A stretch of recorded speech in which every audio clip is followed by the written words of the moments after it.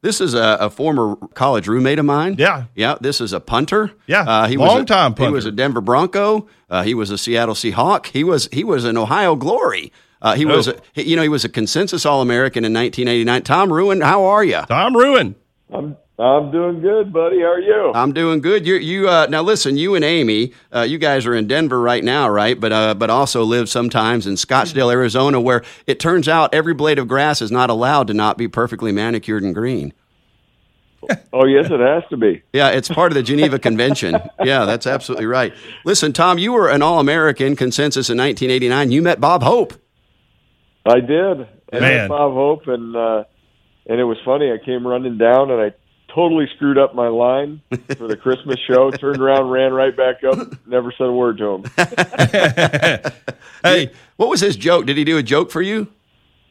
I think it was you asked this guy. He kicks the ball so far. You asked this guy what zip code to kick it to. Now that. This is a funny story too. Back when we were at Colorado, it was the Big 8, not the Big 12, and several of the schools were terrible. One was Kansas State, who was winless. Awful. And Tom actually, I don't remember if it was your junior or senior year, but Tom, joined the team obviously as their starting punter to that game, but punted exactly no times. And Tom, you remember what you said? There was a comment about you not punting. I don't remember. But he said something like game. Go ahead. That game we ended up. Everybody played another position, and except me because coach didn't want me to get hurt. So because I think we were winning 55-0 at halftime. Oh yeah, it was. You probably remember what I said better than I do. Yeah, they asked him. They said, "Well, you didn't play." He said, "Yeah, I should have just scored my ticket. I should have just sold my tickets and scored some cash." Yeah, that would be something I would do. Yeah, that's right. Tom, you were one of. This is Tony.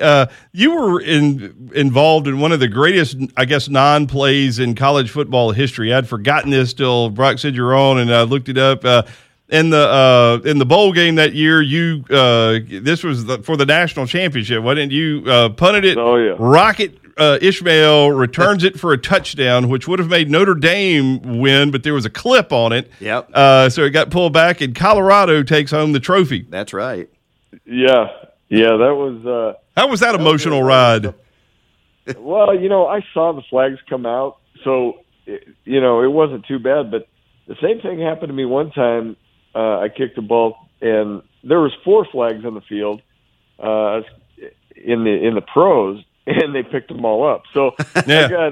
I got really lucky that that call stood, and the guy had the courage to stick with the call, because the guy that got clipped ended up being like a second-round draft pick to the Jets, Tim James, and so he's a very sure tackler, and I'm very confident he would have made the tackle. It was the clearest clip in history. The clearest I've ever seen. Yeah, absolutely. Now, I'll tell you a funny story about. I remember this. I've never seen it that way, though. Yeah, Notre Dame doesn't agree with that. Now, there's a funny story. You've told me about that one, Tom, too, because Tom had gotten the chance to meet Rocket because of all the All-American stuff the year before. So, Tom, I don't know if you recall, but you said there was a split second where you were thinking to yourself, "I got the angle." Yeah, right. Oh, yeah. Oh, I got this guy. Yeah. There's a reason they call him the Rocket. He is extraordinarily fast. He took like 2 steps and he was gone.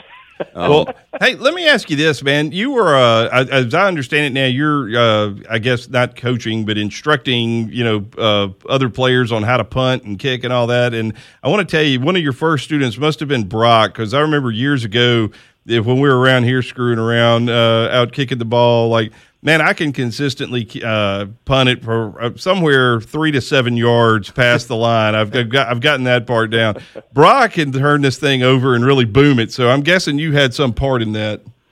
No, yeah, he was out there in the field a lot with me. I mean, he was my snapper, shagger. He's done it all. So he was out there kicking it. I tell you one thing. Having kicked with Tom, you know the difference. I mean, he's a professional punter. He was in the league for 13 years, and it was funny because we would be chatting and we would get to where I'd throw the ball back, and he'd catch it and he'd just kind of let it go off his foot. It was always like a perfect spiral to me. And then eventually you're expanding. I got to where I'd have to try to punt it back to him, and then all of a sudden he would launch into it, and wherever I was, the ball was still rising as it was going over my head there. And when you catch these punt, people don't get, when you catch a punt off a professional punter like Tom was and like the other folks, who kick right now, people don't get that ball has a point to it. It's aerodynamic, and it doesn't come straight down. It goes where the nose is going, and that's kind of wobbling even when it's a spiral. So people don't get where you think the ball's about to be at the last second. It's about 2 or 3 feet from there. So catching a punt is an extraordinary activity for people who don't know that. Well, yeah, I was actually working with J.K. Scott Monday and Tuesday of this week. Yeah, Alabama punter. The Alabama punter who he just signed with the Chargers, and like 1 minute into free agency. So I think they're real excited to have him. Yeah, for sure. He's just absolutely punting the ball great. So it's going to be an exciting year for him, I think. Well, man, how competitive? We were talking about this. I mean, everybody in the locker room's got to be, like, on a professional level, everybody, I would think, are kind of buddies and teammates and all that. But if you have a bad game, does just everybody turn on you and like, man, you got to get rid of Tom. He ain't kicking it good. I mean, how competitive is that? No, especially if you get some credit built up. I mean, after a while, your team, they're more surprised than anything if you have a bad game. It's kind of like if a great receiver drops the ball, you're like, what? Yeah. And what happened right there? And so no, everybody's really supportive and in the NFL, you don't really have a bad game. You have a bad kick. Sure. Maybe 2. I mean, it's rare to go out and have, unless you're kicking in a blizzard. Sure. And, to kick 5 or 6 balls bad. I mean, even in those conditions, you'll usually, root out 2 or 3 good shots. Well, one of the things that helped you, Tom, if I'm not mistaken, I guess I'm asking as much as telling, but, again, we were in the Big 8, and all of those schools are in places where there is the potential to have a lot of wind affect the game. Is that right? Yeah, and, a lot of guys, I never, ever practiced with the wind. I always kicked into the wind, and all the guys that I ever worked with, I'm like, kicking with the wind, anybody can do that. Right. But if you can kick into the wind, then you're somebody special, and I always made a point to, always kick outside. I mean, I'd be outside when it was 5 degrees outside. I go shovel off an area in the snow, and I kick right there. Sure. Because if you can figure out a way to make a ball fly in a horrible game, horrible weather, it's amazing the difference you can make in a game. I mean, a lot of times I would exchange punts back and forth with guys in cold weather games, and we'd pick up 20 yards. Flip the field. Yeah. Yeah. Absolutely. Just because they're not used to that. And it drives me nuts, all these kids that they go into these beautiful facilities and they never kick outside anymore when it's cold and windy and all that. And I really think it's important. Well, I mean, it gets into the head, right? I mean, because, you're playing an individual position in a team sport, right? I mean, the headspace is important, and you get into that bad environment where you're always practicing in neutral conditions. I could see where that would be a problem. I never thought about how you always got outside and challenged yourself that way. Yeah. Hey, let me ask you this. You're talking about like working with J.K. Scott and all. Like when you were coming up, did they have, coaches or people you could go to, or did you just kind of have to figure it out by yourself? Because now, it's got every position and every, skill has gotten so specialized. What was that like for you? For me, it was more just trial and error. There were some camps out there, but it was like, this is the one way to kick a ball, and you'd go to them and you kind of learn some basics, but for me, it was more trial and error. I mean, I could kick probably between 125 to 150 balls in a day and not really do any damage to my leg or even get tired. And so mine was mostly just trial and error. And we didn't do all the weightlifting like the guys do now. I mean, we lifted weights, but I never lifted on my legs until I got to the pros.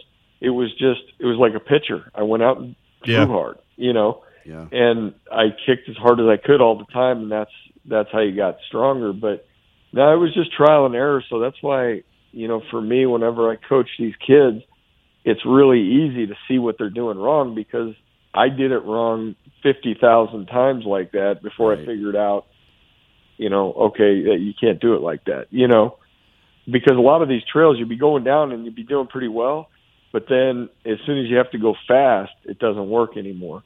And that's the biggest separation of sports from college to pro and even high school to college.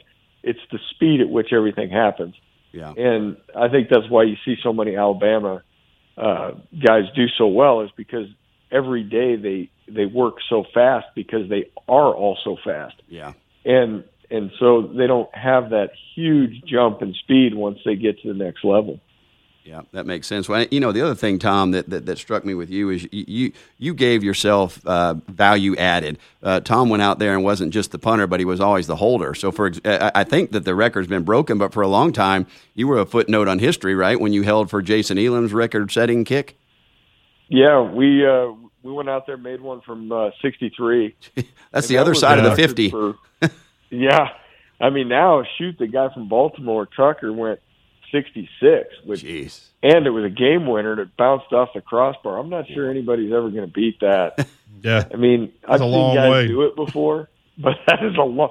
Well, and the thing is, if you miss it, and there's only a couple times in a game you can really try it where it doesn't give the other team such good field position that all they need is 10 yards and they kick a field goal. Yeah, well, that's right. That's exactly right. Well, man, it's one last question here real quick, or just comment now. You won a national title at Colorado. Yeah. You won 2 Super Bowls. Is that right? Yeah.